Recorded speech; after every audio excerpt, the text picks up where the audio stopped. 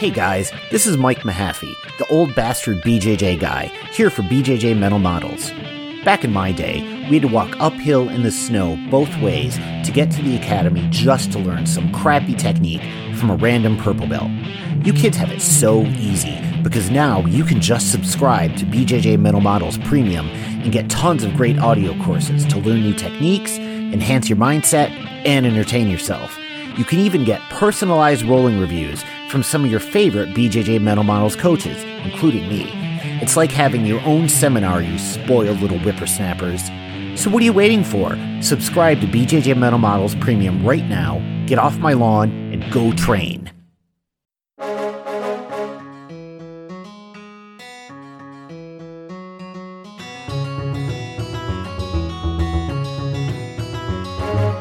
Hey, welcome to BJJ Mental Models, episode 59. I'm Steve Kwan. I'm Matt Kwan. BJJ Mental Models is your guide to a conceptual and intelligent jiu-jitsu approach. That's another semi-late night recording session. Yep, full of carrot cake once again, and it feels good. Are you tired? Yeah, pretty tired. I'm actually pretty tired. But I think we can get this one done. Matt had a good idea for an episode that actually segues into a question we got, so I think we can start off with that. We got a message a while ago. The message was, "Hey guys, love the show. I was wondering if you could provide some insight for me. I am going to be rolling in my first tournament in February and I'm pretty nervous. I am a nice person and don't like to hurt people, but hear competitors can be mean. Any advice on how to change my mentality from friendly rolls at the gym to competition rolls?" So this aligns nicely with what you suggested for a topic for this episode, which is passivity. Common problem for really anyone who is training jiu-jitsu and at all levels. When you're beginning, usually passivity is a problem because you're just not used to actually having to fight somebody. And I found that as you get more experienced, passivity becomes a problem because you're used to training in the gym with your training partners. And even if you're going intense, you're not really trying to kill them. The goal is to minimize injury, not to create injury. So you're never really stepping on the gas the same way that you would in an actual fight or in an actual competition. So this creates an interesting situation where you've got to be able to juggle two sides of your personality, and being able to turn the dial up and turn it down consciously is an important attribute in any grappling competition, but also in life in general, right? You have to know at what time it is appropriate to apply the right level of intensity. And how do you do that? I mean, how do you just flip a switch in your brain that makes you behave differently? So Matt, you'd mentioned again that guys at your gym were struggling with this, which I think is also a very common problem for most grapplers. So let's kick it off. What do you think? Yeah, so this is something that I actually find as a coach very common, depending on people from all different backgrounds who train jiu-jitsu for different reasons. I think if you're a competitor and you want to be a competitor, it's definitely more of an issue than if you're just a recreational practitioner. I think as humans, we tend to try to avoid discomfort for the most part and find the path of least resistance. And jiu-jitsu training, when you're not 100% always going for the kill and you're just playing around, I find is usually more fun than trying to kill each other in the gym every day, and that you really have to push yourself to seek out the discomfort and to roll harder than you might normally do that. Like, I'm preparing for a tournament right now in Oregon in a few weeks, and I'm making sure that I'm trying to win all my rolls right now. When my buddies come in from other schools, they come at me really hard and I have to try and put them down as hard as I can.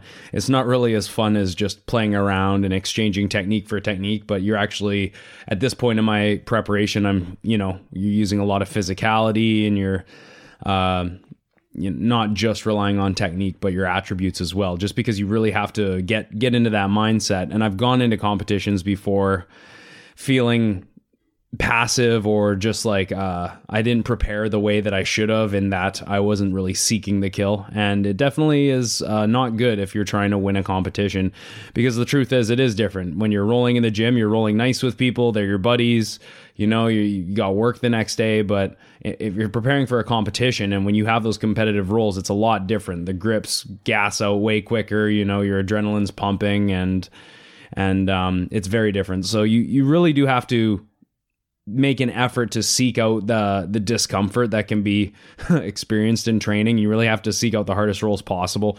And you really like it's a matter of making the decision that you're not going to be passive, but that you're going to actually have a game plan. You're going to try and implement that game plan and essentially try and break your opponent's will. Yeah. The funny thing about training in the club is you're not training at maximum effectiveness, and well, at least in terms of trying to win the fight, because the objective when you're training is not to win. It is to learn and improve. So part of it is that you're with your buddies, you want to have fun, but really part of it is if you're going at 100% peak athleticism all the time, you're not going at a rate at which you can really stop and think and take time to absorb and sort of work new areas of the strategy into your brain. I find personally that when I'm training slower, I learn better just because I can stop, I can think about things, I can let my brain catch up. And then after I've done that enough, I can also eventually move that into my muscle memory. And then I can just recall those techniques immediately without having to worry about slowing down. Additionally, when you're training with your buddies, the nice thing about it being a non-competitive environment is that you can try things that are not part of your A game. You can pick out techniques and use things that you would not normally use. And that's how you broaden your horizons. But the problem is there's a time to train and there's a time to win. And you don't want to get those two mixed up. If you wind up in a situation where you're rolling in competition like you would roll in the gym, your performance is going to be terrible. And I've talked before about the challenges of mindset. Sometimes you walk into the gym and you feel great and you feel like you're going to dominate, and you do. And sometimes you go to the gym and you just know as soon as you get there, I just don't want to be here today.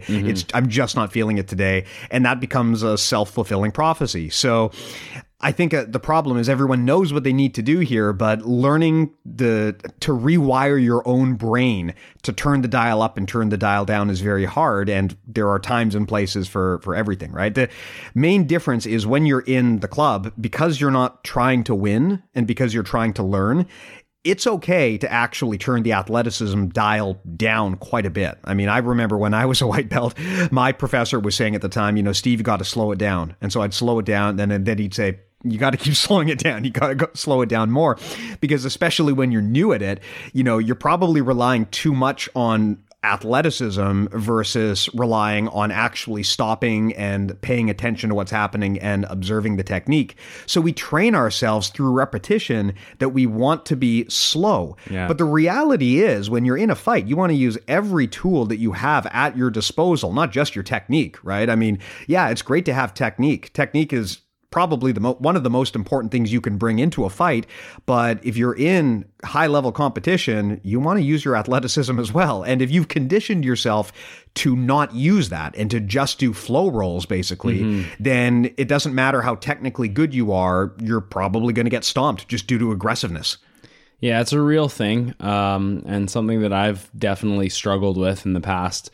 Sometimes finishing a match and thinking, you could do more is a lot worse than even getting submitted. When you know that you could have had more in the tank, you could have offered more, but you didn't act right. And I think aside from just getting used to rolling light and not at the level that is needed for a high level competition, there's also the matter of your brain becoming lazy in terms of decision making. So sometimes you'll see an opportunity to go for something, but then you hesitate for a second, and then before you know it, that opportunity is long gone, right? Yeah, so the fact that, or the skill that is involved in acting upon an opportunity once it comes towards you, and dismissing that passivity is something that's really important. And of course, passivity, once you add like a rule set to a match, and you can actually literally get penalized for passivity, it's important to also remember that at times it might make sense to be passive. Like if you're up maybe 3 points on someone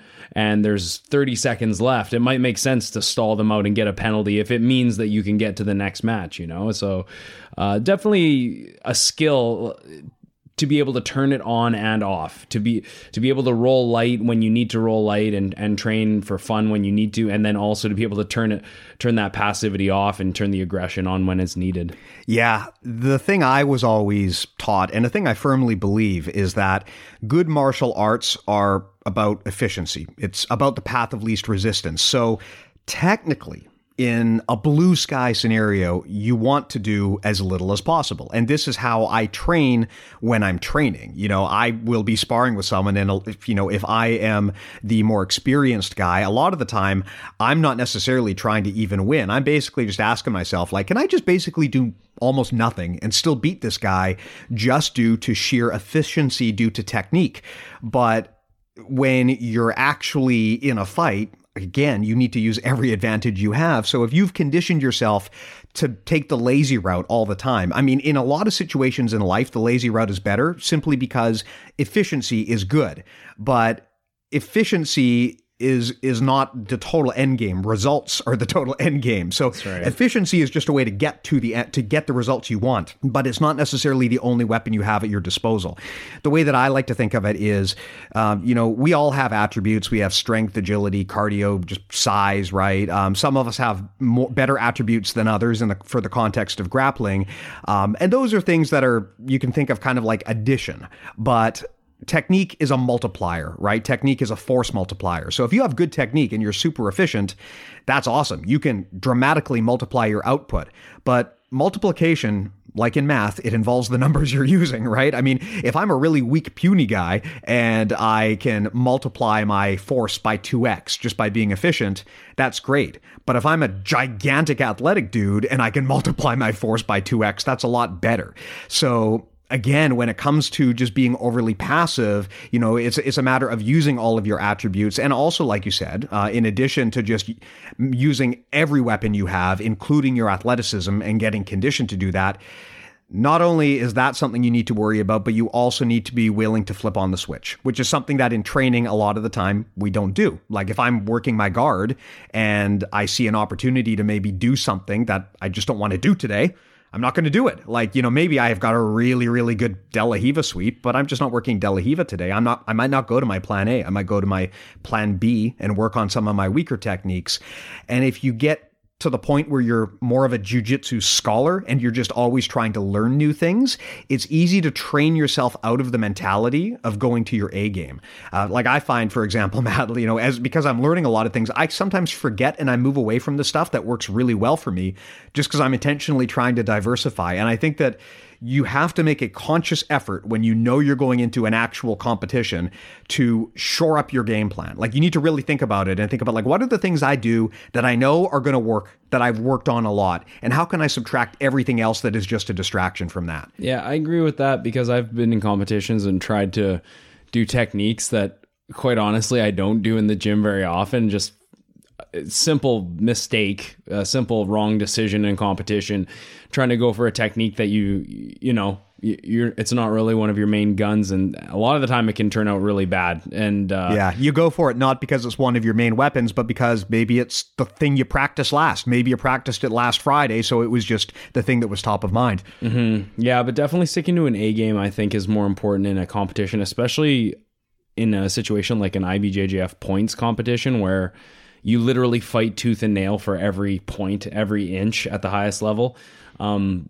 You have to stick to what you're good at, and you have to, like, I think turning off the passivity and being able to be aggressive in competition. There's a direct relationship between turning off passivity and confidence, having the confidence to execute a technique or to even go for a technique, and know that if you fail, you'll have the cardio and the fundamentals and the conditioning to be able to dig yourself out of a hole if you end up in a bad situation. So I can't remember who said, I think it's a John Danaher quote where he said basically, I'm paraphrasing here, he says basically, a superior athlete who is overly passive will lose 9 times out of 10 to someone with lesser skill, but who's far more aggressive in competition. Yeah. And that's because the person who's more aggressive in competition will actually act upon opportunities and create opportunities, even though they might not be the better grappler. A lot of the, within reason, a lot of the time they can use that aggressiveness and that ability to find certain scenarios to actually defeat the person who could be possibly more skilled, but far more passive. So it's definitely a skill in itself, competing, being aggressive and having the confidence to go for things. Yeah, I think a lot of it comes down to confidence. And confidence does not necessarily mean you know you're going to win.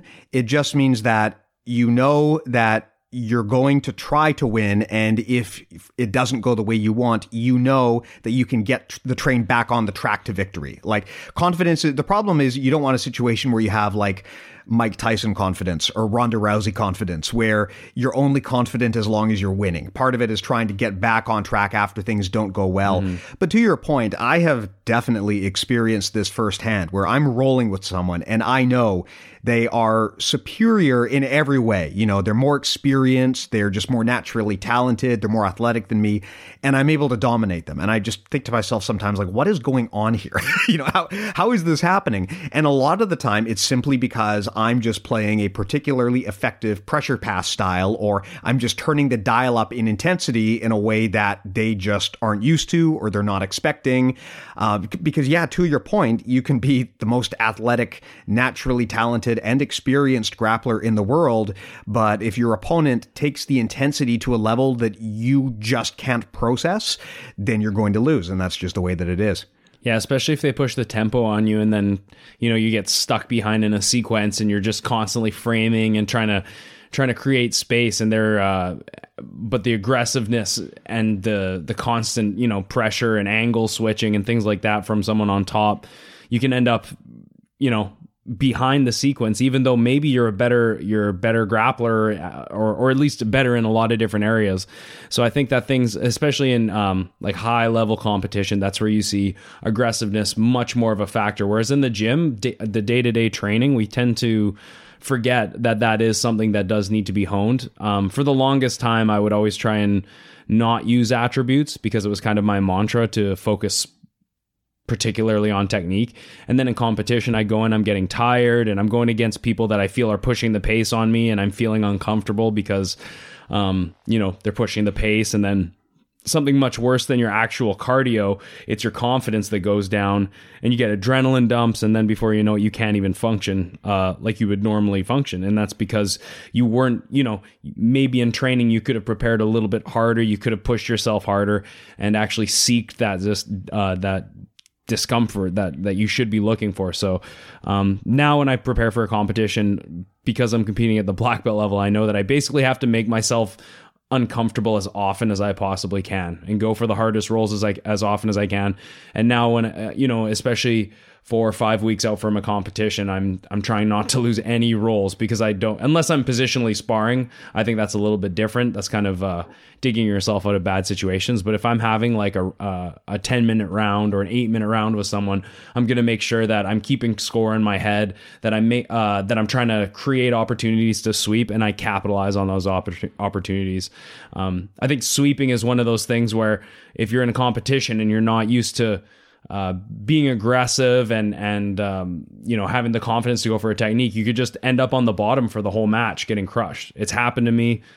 Seen it happen constantly to people in competition. They just can't seem to pull the trigger, and a lot of it is a lack of confidence and just being too passive for that competitor. Yeah, fundamentally what we're talking about is dictating the pace. If you can be the first actor and you can force your opponent to always be responding to what you're doing, if they're always one step behind you, it's going to be really, really, really hard for them to start executing a game plan and dictating the strategy and the position of the fight.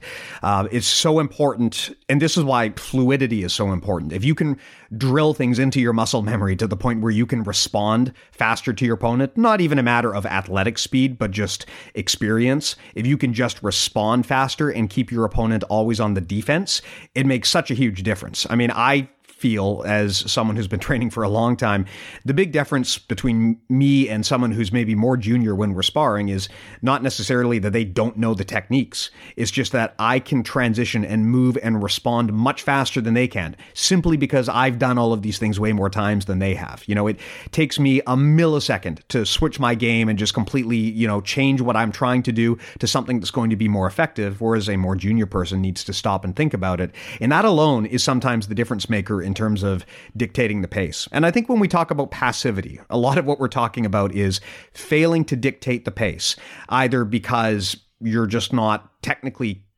proficient enough to do it, or you just lack the confidence to do it. I always felt, when I first started training, that aggressiveness was bad. But that's because in my head, I realize now the problem was I was associating aggressiveness with lack of control, physicality. When we think about aggressive, normally we think about that first month white belt who's just throwing his body at people and trying to kill them, and where the injury rate is super high. But that kind of uncontrolled physicality is not the kind of aggression that we would consider good. If I am just constantly putting pressure on my opponent, and this is not even a size or strength thing, but if I am just constantly the one who is putting the pressure on in a controlled and strategic way, that is a form of aggression. It's just not the kind of aggression that we normally think of when we think of it as a bad thing, right? I think that in that sense, we have to kind of realize that the way that we usually think about aggressiveness in the context of modern society is different. Right? When you are in preschool and they tell you, oh, it's not good to be aggressive, what they're basically telling you is it's not good to go and pick random fights. You need to be in control of your own emotions. You need to be conscious, and you need to be empathetic, and you need to think. They're not telling you, that it's bad to be bold, that it's bad to go for it. They're just telling you that, you need to be in control of yourself. So that's something that took me a while to understand in the context of competitive sports, is aggressiveness means something different from what I had been instructed on the rest of my life. Mm-hmm. Yeah. I mean, if I have someone who comes up to me and they say, Matt, I want to be more, or let's say I want to be less passive. I feel like I'm rolling too passive.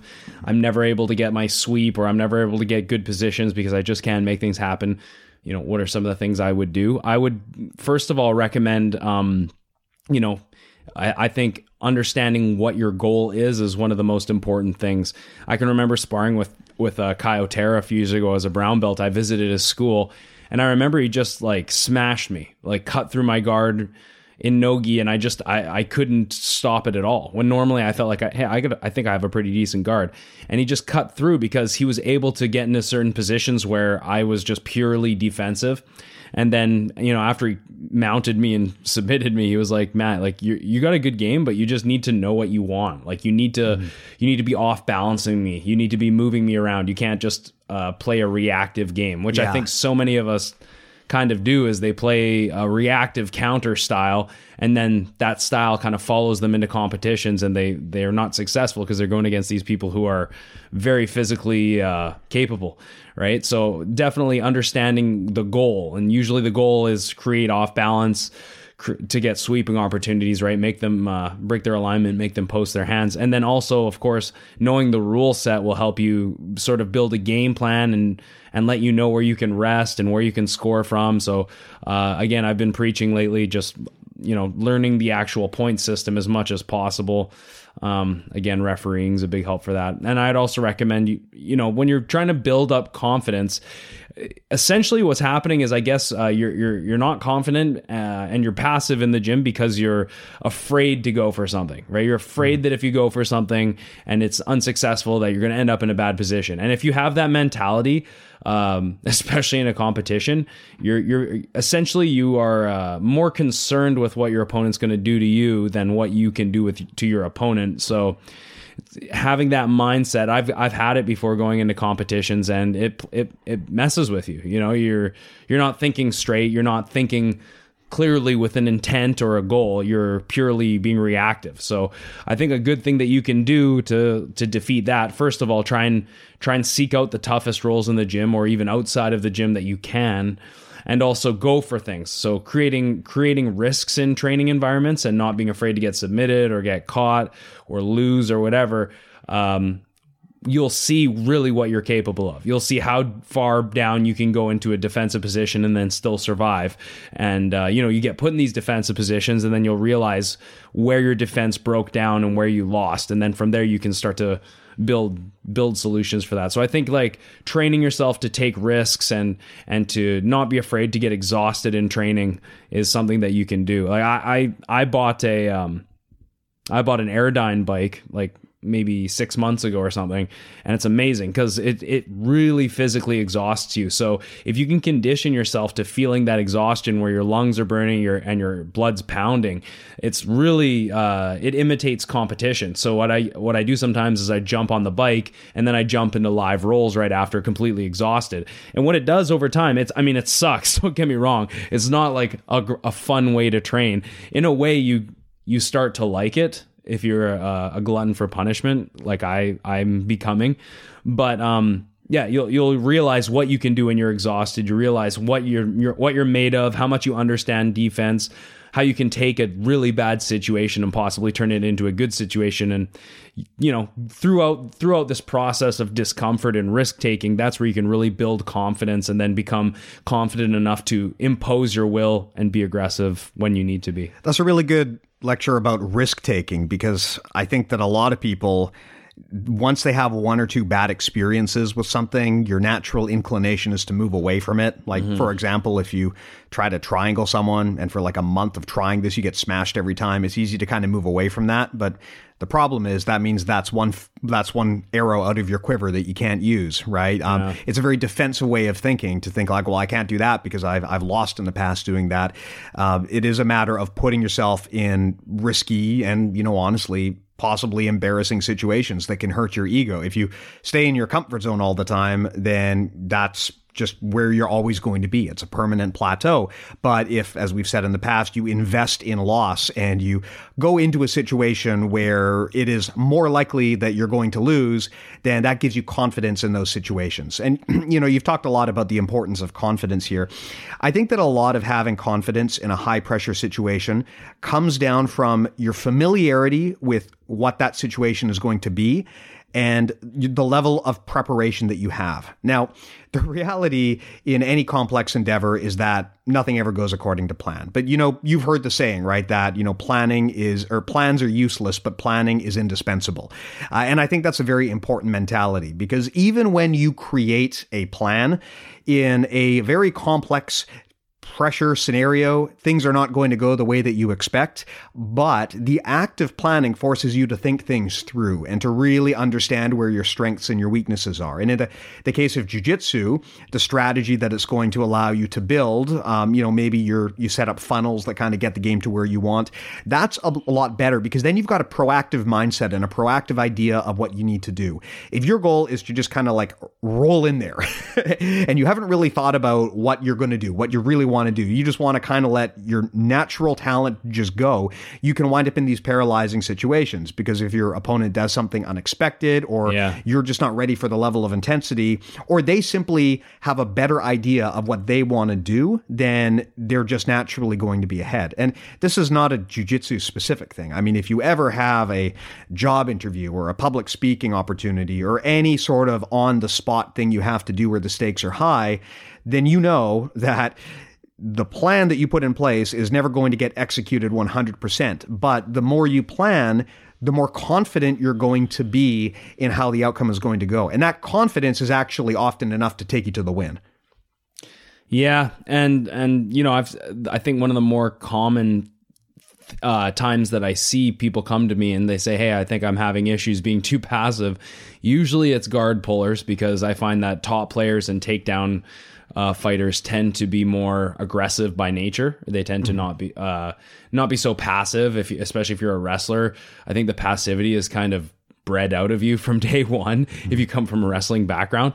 But it's generally guard pullers who will come to me and say, hey, I feel like I can hold my guard decently, but I can never sweep from the bottom. I'm having issues getting into sweeping scenarios and back taking scenarios. And I just can't seem to make my guard from defensive to offensive. And a big thing, I think, is because they get too reactionary and they feel like it's more about just maintaining guard as opposed to off balancing. And that's it's happened to me too. It's something that I think a lot of people struggle with. And for me personally, I've gone through phases where in the earlier belts, when you're new, I was much more aggressive as a grappler in the training room. and probably not that fun to roll with, to be honest, because I didn't want to lose. And then I started realizing around blue, purple belt that the technique was really what's important in terms of longevity. So I'd just focus on my technique. And then, by the time I was getting my brown belt, I sort of realized that I was neglecting, I wasn't weight training, I wasn't doing conditioning, I wasn't really seeking that discomfort and thinking about that aspect of competing. So, and now all throughout brown belt and black belt, now I'm really trying to I'm realizing that at the highest level, you can't just go in with technique. There's going to be guys that have just as good of technique, if not better, and they're going to have done their strength and conditioning. They're going to have better training partners than you. They're going to be, going in there and getting shark tanked every day and just basically hating it. But as a result, you get better. So it's something that you have to actually train. It's a muscle that needs to be built. And maybe in the past I've said that technique is really like the most important thing, but definitely not in competition. There's so many aspects to competition besides technique, like the will to win, like I said, assertiveness, aggressiveness, game plan, adaptation, understanding of the rules. Like all these things are different from technique, and they add up to make a big difference. A lot of the time you'll see guys that aren't the fanciest players in the world, but they win because they are aggressive. Like I think a prime example would be like a JT Torres, who's just 180 cc's again, and is just, nobody can handle his aggressiveness. Basically, you have really close matches with Canuto and Gary Tonin and all these guys, but his pressure and his aggressiveness is really, I think, what sets him apart from other people. Yeah. Now that makes a lot of sense. And I agree with you that although it is fashionable to say that technique is the most important thing, and although that's one of those things that intuitively we all want to hear, I actually think it's maybe like the number two most important thing. I think the number one most important thing is mindset. And this applies to in other walks of life, right? It's, like experience, for example, is not always the most important thing. Your mindset is often more important than the experience that you have. Having a good mindset is important because it allows you to compound your results in two different ways.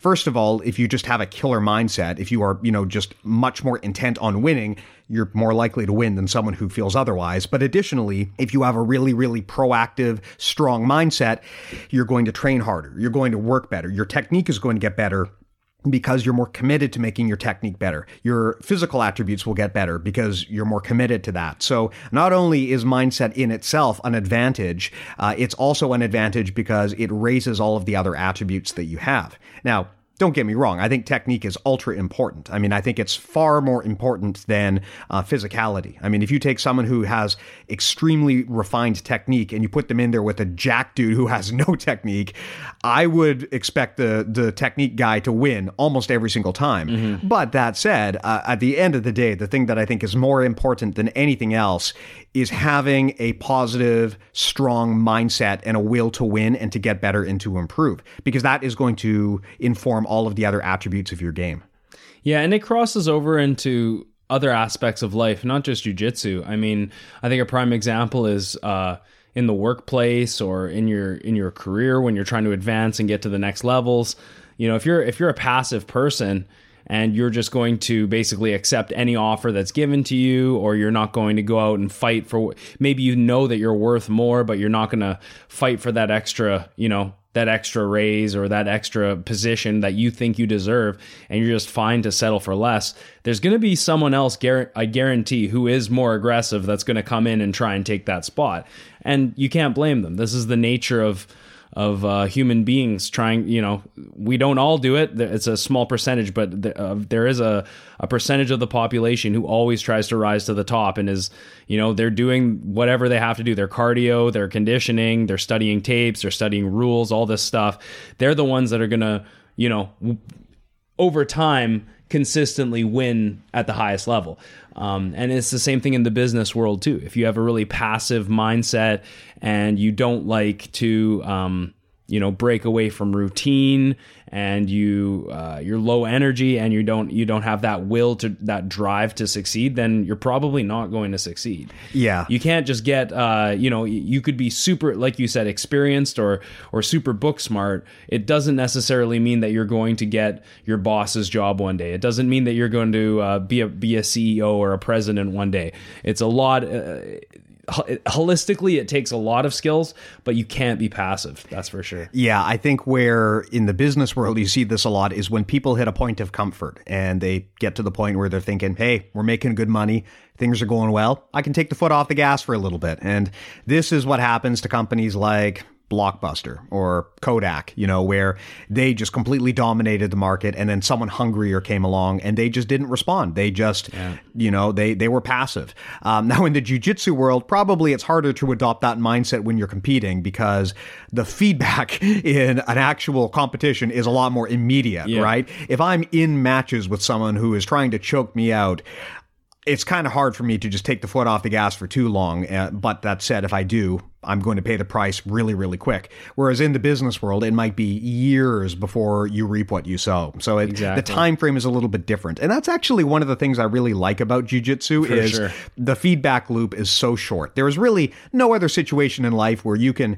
make a big change or try something new and bold and know immediately whether, this was a good idea or this was not a good idea. Like get choked the fuck out. Exactly. I mean, if you go to work and you do something totally different, I mean, you might not know for years if that turned out to be a good idea. So you might never know because people just might not give you the feedback, or you might not be able to get it.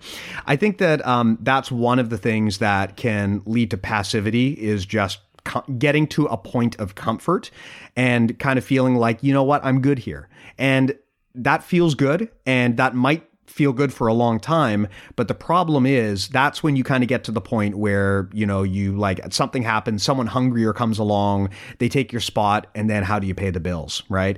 Another thing that can happen is defensive thinking. And this is a very, very common thought pattern where people basically plan to lose. And by that, I mean, like when you ask them to do something, they're already coming up with ideas in their head as to why it won't work or why they can't do it. Or they're already coming up with their bailout plan. Like, what am I going to do if this goes sideways? Oh, how am I going to get out of this? Who am I going to blame? Right. And rather than focusing their energy on completing a task. Exactly. And that's similar to what you talked about earlier. If you're always trying to hold on to something, if you're trying to hold on to what you've got, like, hey, I can hold guard pretty well. That's great. But like, look, you're not Helio Gracie in 1930s. You can't just pull guard on someone and hold them there for 60 minutes and then call yourself the victor. Like, unless you're going to under a rule set like that, we're going to a draw like that is an option. I mean, the reality is under a point-based, time-based system, you need to take the initiative at some point.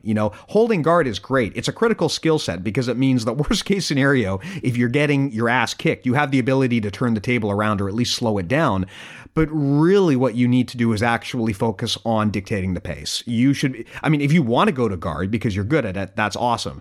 But if your goal is to just sit there and be like, how can I hold this? Well, that's defensive thinking. You're not thinking about how can I actually advance the position? How can I end this fight? Or how can I create a point strategy where I'm basically guaranteed to win unless something catastrophic happens, right?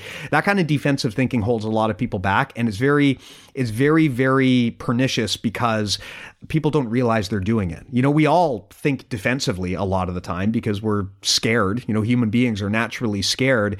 And so we want to hedge our bets and we want to protect ourselves from risks. And that's important to some degree.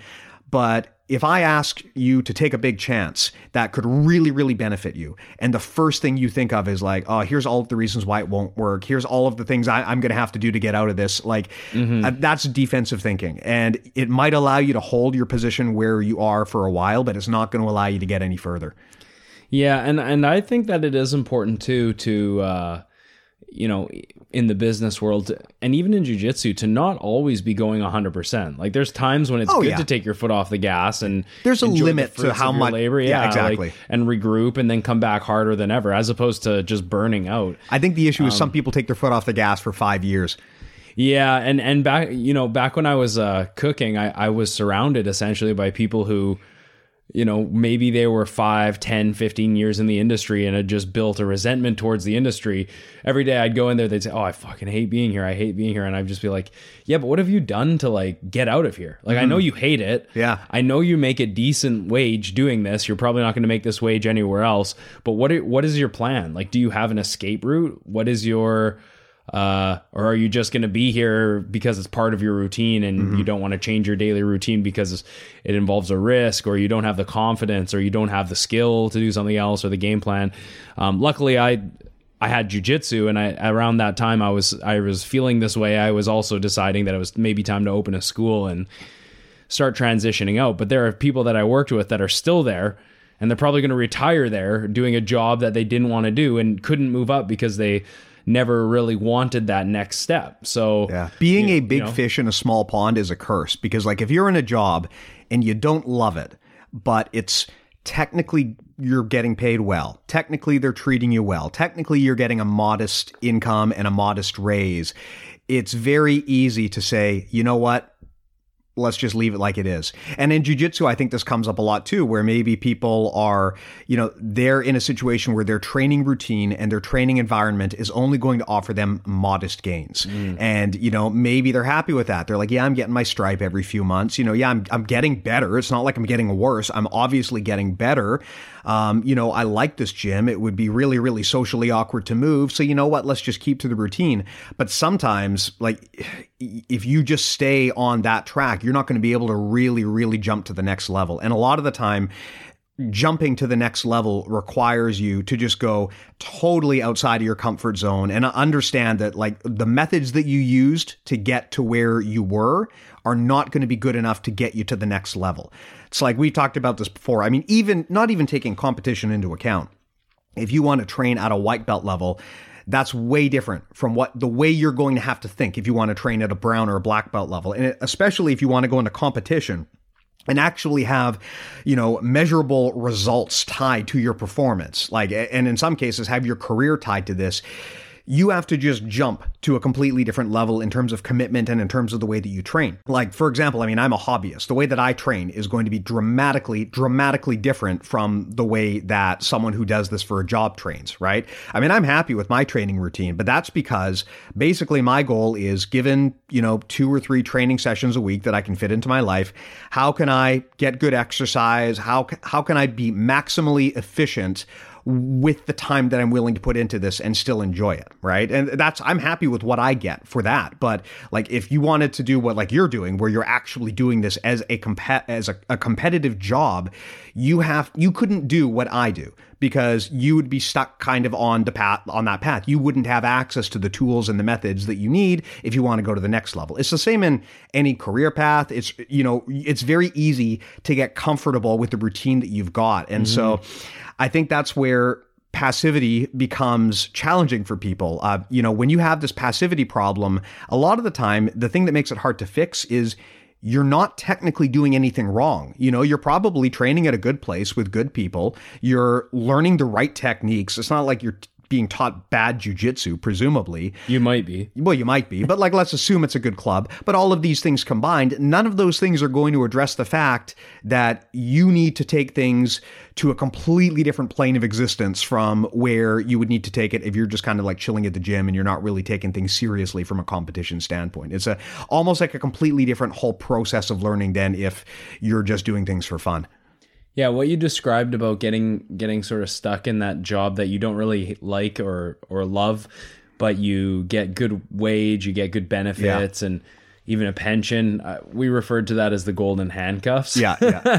And, basically, it really comes down to, taking ownership of your future and deciding for yourself, like, am I going to do this forever?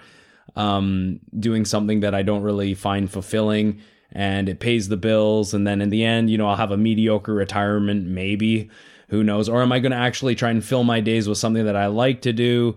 There's room for growth, and there's no chance that I'm going to regret or even, you might actually regret your decision if maybe you open your own business venture and it doesn't work, but at least you tried, right? Yeah. And that maybe, you don't have to live with that, well, what if type scenario. And the other thing too is people, especially in that case, they tend to dramatically overestimate the downside and dramatically underestimate the upside. And this especially happens if you have if you think defensively. Yeah. Like the reality is, in most cases, quitting your job to start your own business is not as disastrous as you would think it would be. And the stat that people always cite is like, well, 95% of businesses fail. And that, when you hear that, it makes you think like this is a terrible idea. But I mean, I think that most people who have tried this would, who have started their own business would probably come back to you and tell you that at the end of the day, it was a positive opportunity no matter what. It's not, in some cases, yes, it might leave you totally destitute, but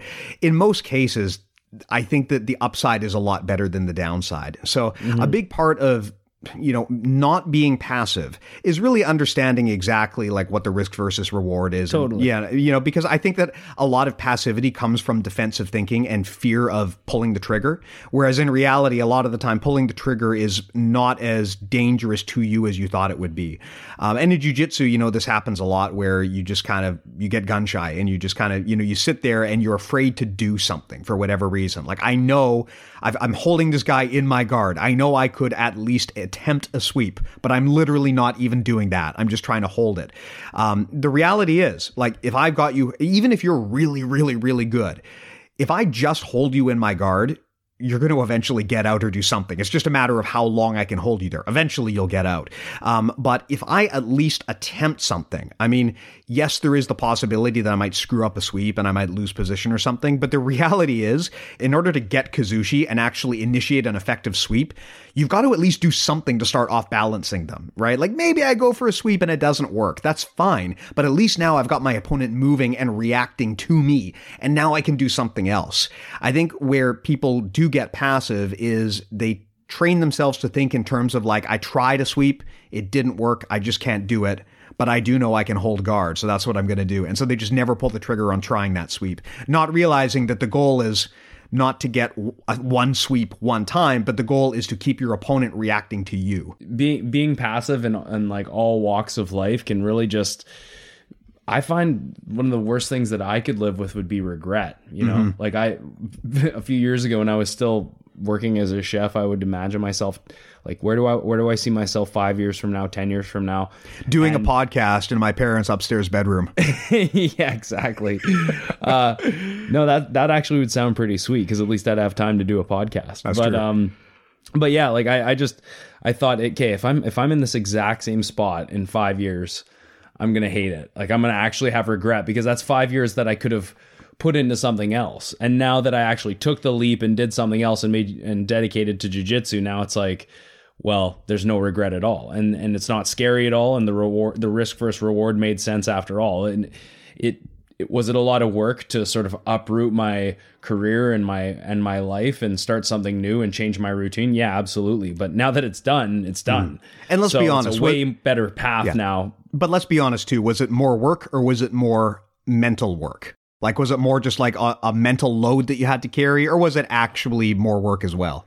Well, it was more work when I had to train full time and cook full time. But as soon as I quit, it was, not gonna lie, it was like I was on vacation every day. I think a lot of the time the hard work is not that you're putting in more hours; it's that it is painful to your sense of comfort to turn your life upside down, and that is a lot of work. Retraining your brain to live a new type of life. Yeah, it's true. There was a time when I was putting in a lot of hours, and between work and jiu-jitsu, I just wasn't getting the rest that I needed.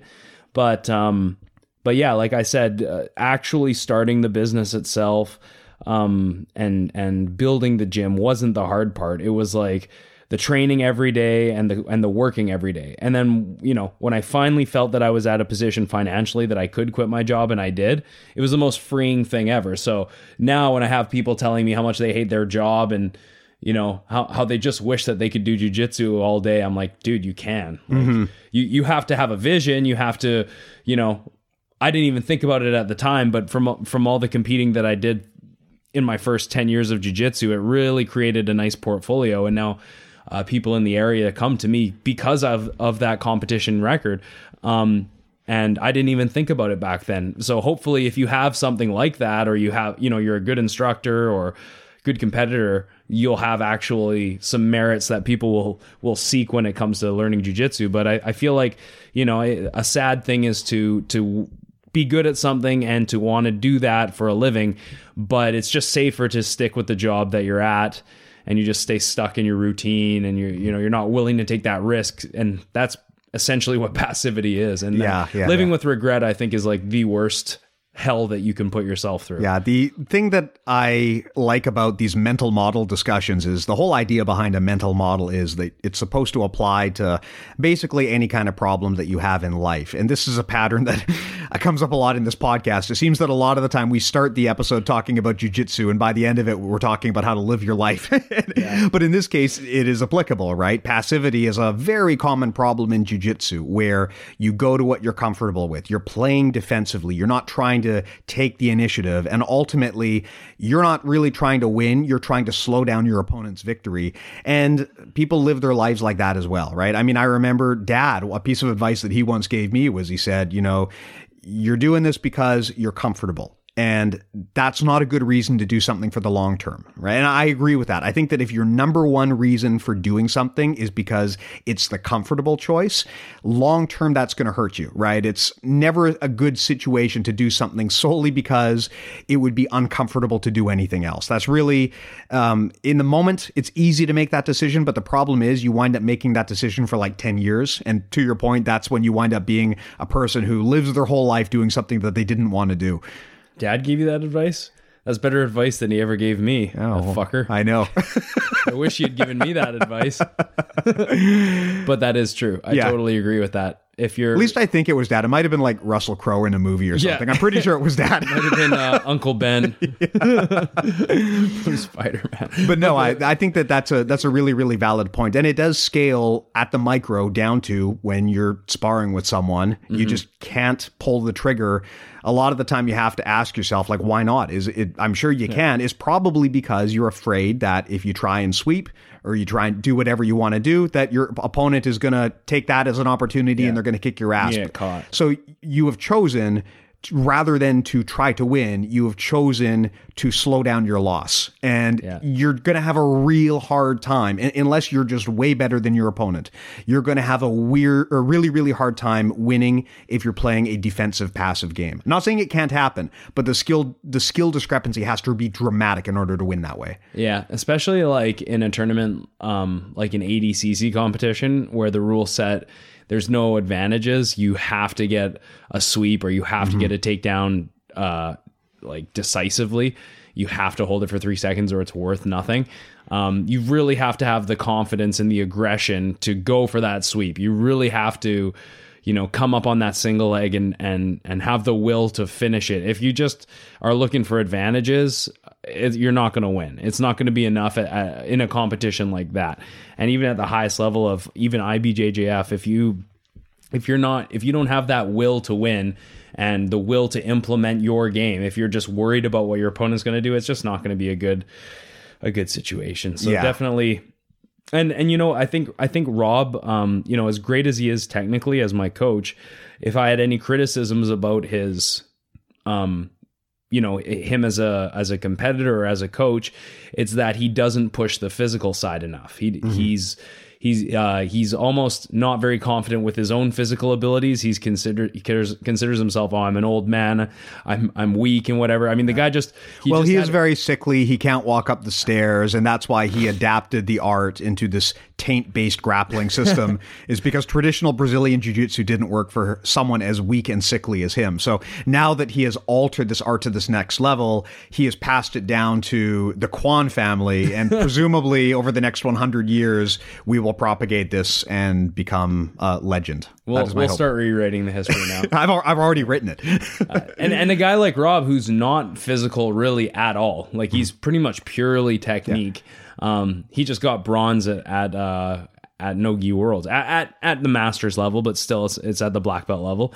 And he didn't really even get a training camp the way that he wanted. And I feel that if he was more aggressive, more confident with his physicality and his conditioning, he would definitely be able to win that competition. So, if that was my only criticism of someone like him in terms of teaching jiu-jitsu and the technical knowledge and all the systems and stuff, he's top notch, but that's the one part where he's lacking. So it's definitely, a coach can be too aggressive and not technical enough or not conceptual enough, and they can also be the other way around, not aggressive enough but super technical. Yeah, makes sense. I think for him it does make sense to take that strategy because his whole bread and butter, like his whole system, is based mostly on a pure technique system. And really what he teaches is technique. That isn't to say that you shouldn't supplement with physical aspects if you want to compete.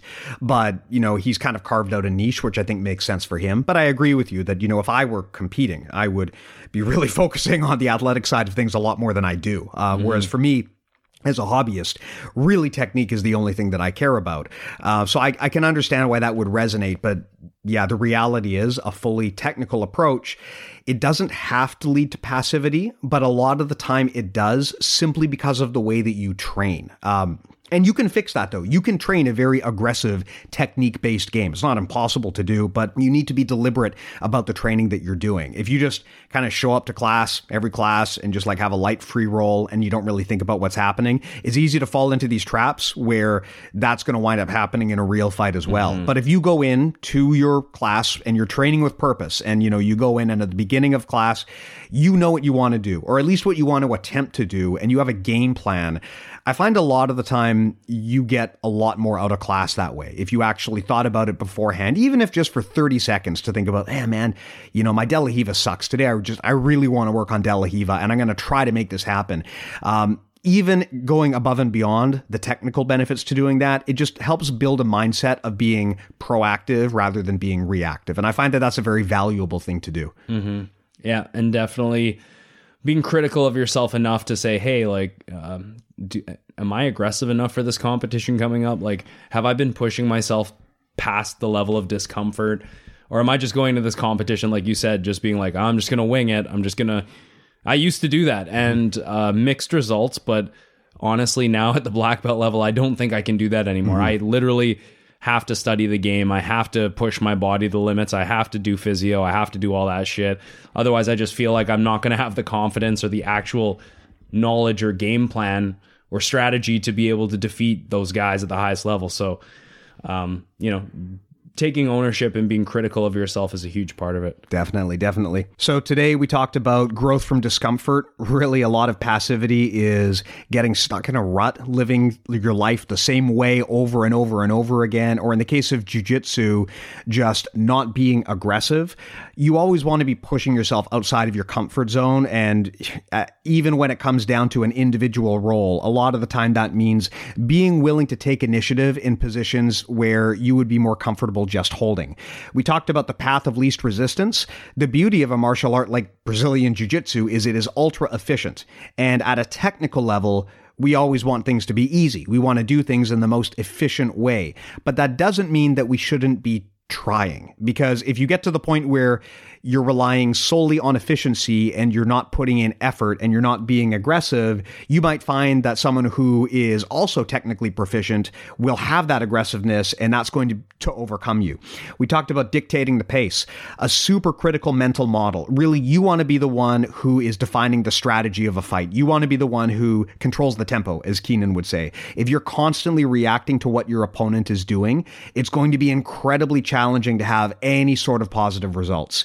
We talked about defensive thinking. Basically, this means when you are confronted with a challenge, are you willing to take risk to move yourself forward? Or are you immediately looking for a way out? Are you immediately thinking, oh, that wouldn't work? Are you trying to avoid situations that are uncomfortable, even if they would be better for you in the long run? And we talked about training with purpose. When you go into a training session, it is always critical beforehand to have goals, to know what you want to work on, not even just in terms of individual techniques, but in terms of your own competitive mindset. I find I do this a lot, where if I feel like I've been overly passive, I will go into class sometimes thinking, I am going to just be more aggressive from guard. As soon as I get to guard, I'm going to attempt to sweep right away. I find that is a really, really good way to break out of the passivity that comes from technical sparring. Because, to your point at the beginning of this episode, if you're sparring purely technically, it's very likely that you're going to fall into a passive strategy. But you can break out of that just by consciously making an effort at the beginning of every class to decide from specific positions to be more aggressive than you normally would. So Matt, I mean, I know that this whole episode was themed on a question, but I've actually got another one that you might want to cover. All right. I've just been listening to episode 53 on being bad at jiu-jitsu. It really resonated with me. I've been training for about 6 months, normally twice a week. I'm 32 and have never done anything like jiu-jitsu before. I feel like I'm bad at BJJ, and I wonder if I just don't have the attributes for it. I'm also getting self-conscious about being bad, and I'm not fully committing myself in class because of that. I'm one of the lighter guys at my gym and get smashed constantly by heavier people and anyone but the most recent starters, regardless of belt. I'm yet to receive a stripe. My problem is information retention. Our coach will show us a technique or series of techniques, and 2 minutes later, when it's time to drill, my mind will turn to mush and I won't be able to replicate the things that I just had explained to me. When I'm rolling, my mind just goes completely blank and I keep on making the same mistakes in terms of not getting frames in, getting swept, and giving up levers the whole time. I've started keeping a journal of what happened in class, but I'm still struggling to retain information at the important times.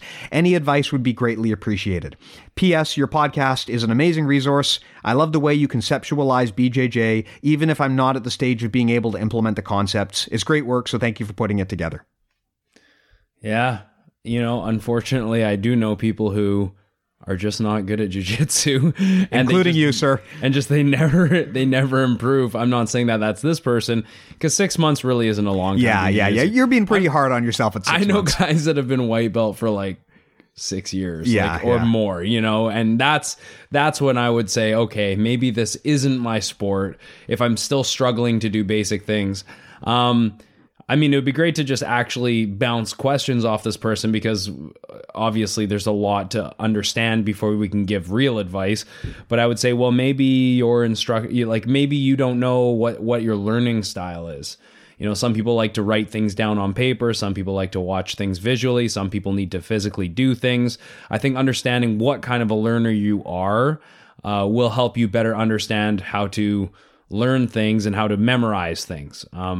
I just did a private with a woman the other day, and I said, hey, do you want to film this? And she said, not really. I don't think I'd get much out of that. But what I would like for you to do is just send me, write down when you go home, make a quick bullet point, bullet form notes on just what we did today. And then once I see them, I can sort of, I can file it away in my mind once I see the words on the page. So I think certain people learn at different ways. I was always pretty lucky that I can almost always watch a move and then pretty much, I can sort of regurgitate it and mimic it. And then from there, I can learn it quite easily. Whereas I know a lot of people, they try a move over and over and over and they don't get it again, right? So it's going to depend a lot on how your brain likes to file and manage information and store it away so that it can be recalled again at another time. I don't really know much about their teaching methodology at this guy's gym.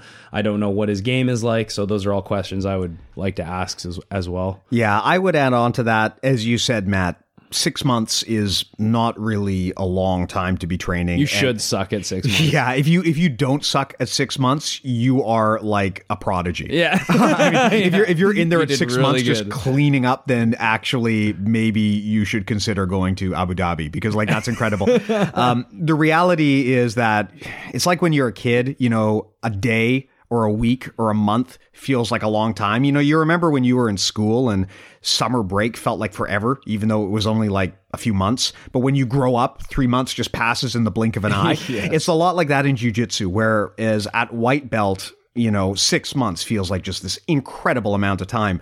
For me, 6 months of training is nothing. It's not even a thing. I mean, people talk about how, I'm stuck in a plateau. I don't feel like I've gotten better this month. It's like, guys, I've gone through year-long periods where I didn't feel like I got better. That's just normal, and it is just part of the game. And as you train, you realize that, and you're able to kind of ignore the hills and the valleys and just look at growth over the long term. So at 6 months, I wouldn't be particularly hard on yourself. Also, if you're smaller, the thing to understand is it's going to be harder. Yeah, it is possible to compensate for strength with technique. I mean, that's the whole point of the sport. But it's not like you go to like a 3-month intensive and then you're going to be like in there just beating up bodybuilders, right? I think that people have this misconception of exactly how amazing jiu-jitsu is because, you know, they saw all of these old like Gracie's in Action DVDs and they think that they can just mimic that in like a few short months of training. I mean, like, see, you know, a lot of these guys that you see, they were training like 20 years before they were able to go in and do that. And I would tell you that some of the really small people I've seen who do get to that level where they can hold their own, like it's not until like brown or black belt that they can do that against large opponents all the time consistently. It takes a long time to learn how to compensate for a massive size and strength disadvantage. So I think you're being hard on yourself in that capacity. But that said, I think it's great that you're looking to get better. Like Matt said, it's hard to know without knowing how your instructor teaches exactly why things aren't sticking. I mean, I can tell you that at 6 months, because everything is new and there's so many details to jiu-jitsu, the fact that you're forgetting most of it or you're not like able to retain everything, that's normal. Yeah. You know, you're never going to be able to retain everything. It's a lot easier once you get more experienced because if you can like bang off an armbar without thinking about it because you've been doing it for 10 years, if someone shows you a variant of the armbar, it's a lot easier to just learn it because you can be like, oh, it's just like this other thing, except I turn this way instead of that way. It's easier to retain it. But at 6 months, everything that you see is brand new, right? And so it's like an overwhelming amount of detail. My suggestion would be don't be too hard on yourself because you weren't able to remember every single detail. My suggestion would be make sure that you understand the fundamental pieces of what you're trying to do that really matter and train and drill those extensively. And then from there, once you really understand the core mechanics, then you can start putting little things on top of that and filling in the rest of the missing details. But I think the mistake a lot of people make is they'll get taught an armbar in like 12 steps and they try to memorize all 12 steps. Really what you need to do is understand at the base level, like how do frames, levers, and wedges work? Who has posture? Who has structure? Who has base? Think about those things in the context of every move, and try to think from where I am, how can I further break my opponent's alignment at every point? And also ask yourself, is there anything I'm doing which jeopardizes my own alignment? Mm-hmm. Don't even worry about like whose hand is where and whose foot is where, because the reality is there's so many variations to every single technique that there is no one right way to do things. You know, even if your instructor's telling you, oh, you grab the right hand with your left hand, like there's going to be people who do it differently anyway. I would try to distill it down to the core things that really, really matter. And in this case, that means map it back to alignment. And then from there, once you really get fluent with why this move works, not just how and what, but why it works, then you can start actually thinking about the specific details. But yeah, I wouldn't beat yourself up at 6 months over it.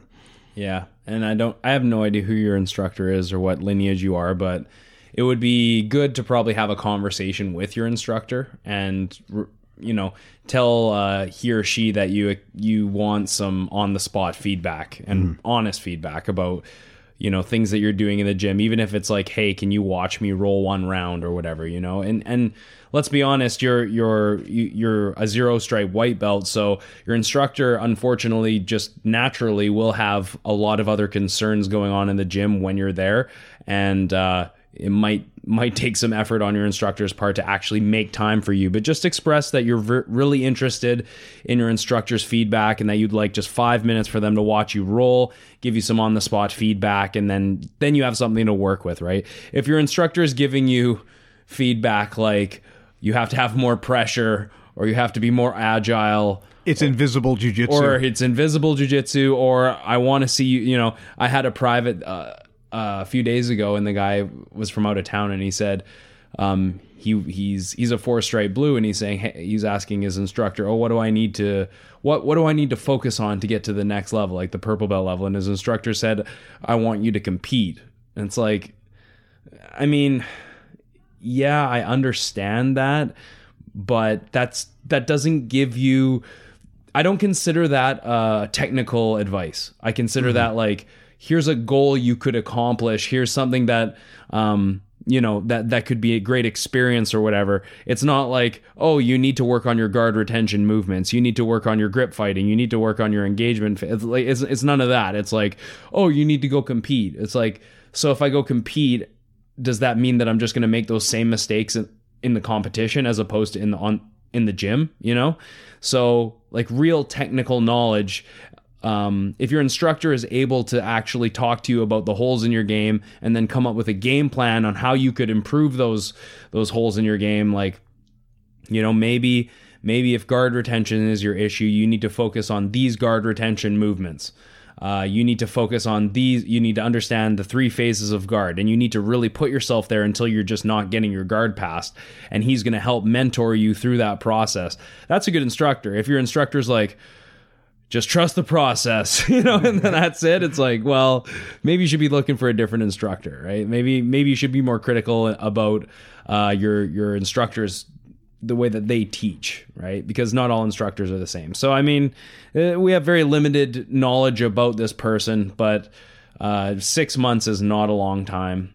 And yeah, sometimes it takes people years before they finally start to see some results. Yeah, and that's the thing, right? I mean, sometimes people are bad for extended periods of time, and then one day they just stop being bad. I mean, I've trained with people like that who've made it up to like very, very, very high belt rankings, and I enrolling with them and thinking like, man, this is just sad. This is just not working. And then one day they just put it all together, and it's just like a light bulb goes off, and then it's just exponential from there, right? And they're able to catch up relatively quickly because they already know all of the motions and the movements. It's just a matter of some central cog in the machine was missing, and then they were able to fill that in. So I wouldn't be too hard on yourself. I mean, plateaus are natural, and when you've just started off, you should be not even so much in a plateau, but more of in like a trough, because of course you're going to be the worst person in the gym. Yeah. Literally in the trenches. And it sounds just, even if you don't know that you're doing this, you know, it sounds like you're kind of comparing yourself to other people. You know, if you're seeing other people getting promoted and you're seeing other people that maybe you started with and now they're getting stripes and they're starting to really dish it out to you in the rounds. Remember that you're not comparing yourself against other people. At least I know it's our human instinct to do that, but really that's not what it's about. It's about, you know, we've mentioned before, comparing yourself with the person you were yesterday, a week ago, a month ago, 6 months ago, whatever, right? Look at what you do well. Try and think about the things that you do well, and then hopefully that'll give you some confidence and some motivation to actually improve things that you don't do well. So, like I mentioned before, when we talk about what people can do to improve their game, think about things you do well, think about things you wish you could do better, and then think about a logical game plan that takes you to that next step, to fill in those holes that you might have, and to turn those things that you don't do very well into positive things. Mm-hmm. Makes sense. Cool. Well, I think that was actually a really productive chat. As always, we have taught people about jiu-jitsu and about life. That's why they come here, right? Yeah. Yep. Awesome. And you learned something about Dad, too, that you didn't even know. He actually gave us some advice. Yeah, I know. Well, he gave me some advice. Yeah. Maybe yours is coming. Maybe one day you'll get it. Yeah, exactly. All right. Well, thank you so much, guys, again, for your attention. As always, if you want to learn more about the concepts that we've discussed here, you can go to bjjmentalmodels.com. If you want to join our mailing list, where we provide more context and more information on what we talk about on the show, as well as other details, you can sign up at bjjmentalmodels.com/join. If you want to support the podcast, that would be fantastic. We have gi patches and we have t-shirts available at bjjmentalmodels.com/store. And if you want to get in touch with us, there's a contact form on the website, but you can also catch us on Facebook and on Instagram. We're active there, and we also post updates to the show and just general other bits of content there as well. So we do appreciate all of your ongoing support. Thanks again, Matt. Thank you, Steve. Thank you. And thank you, the listener. Yeah. See you next time. Buy our patches. Buy our patches. Bye-bye. See you next time.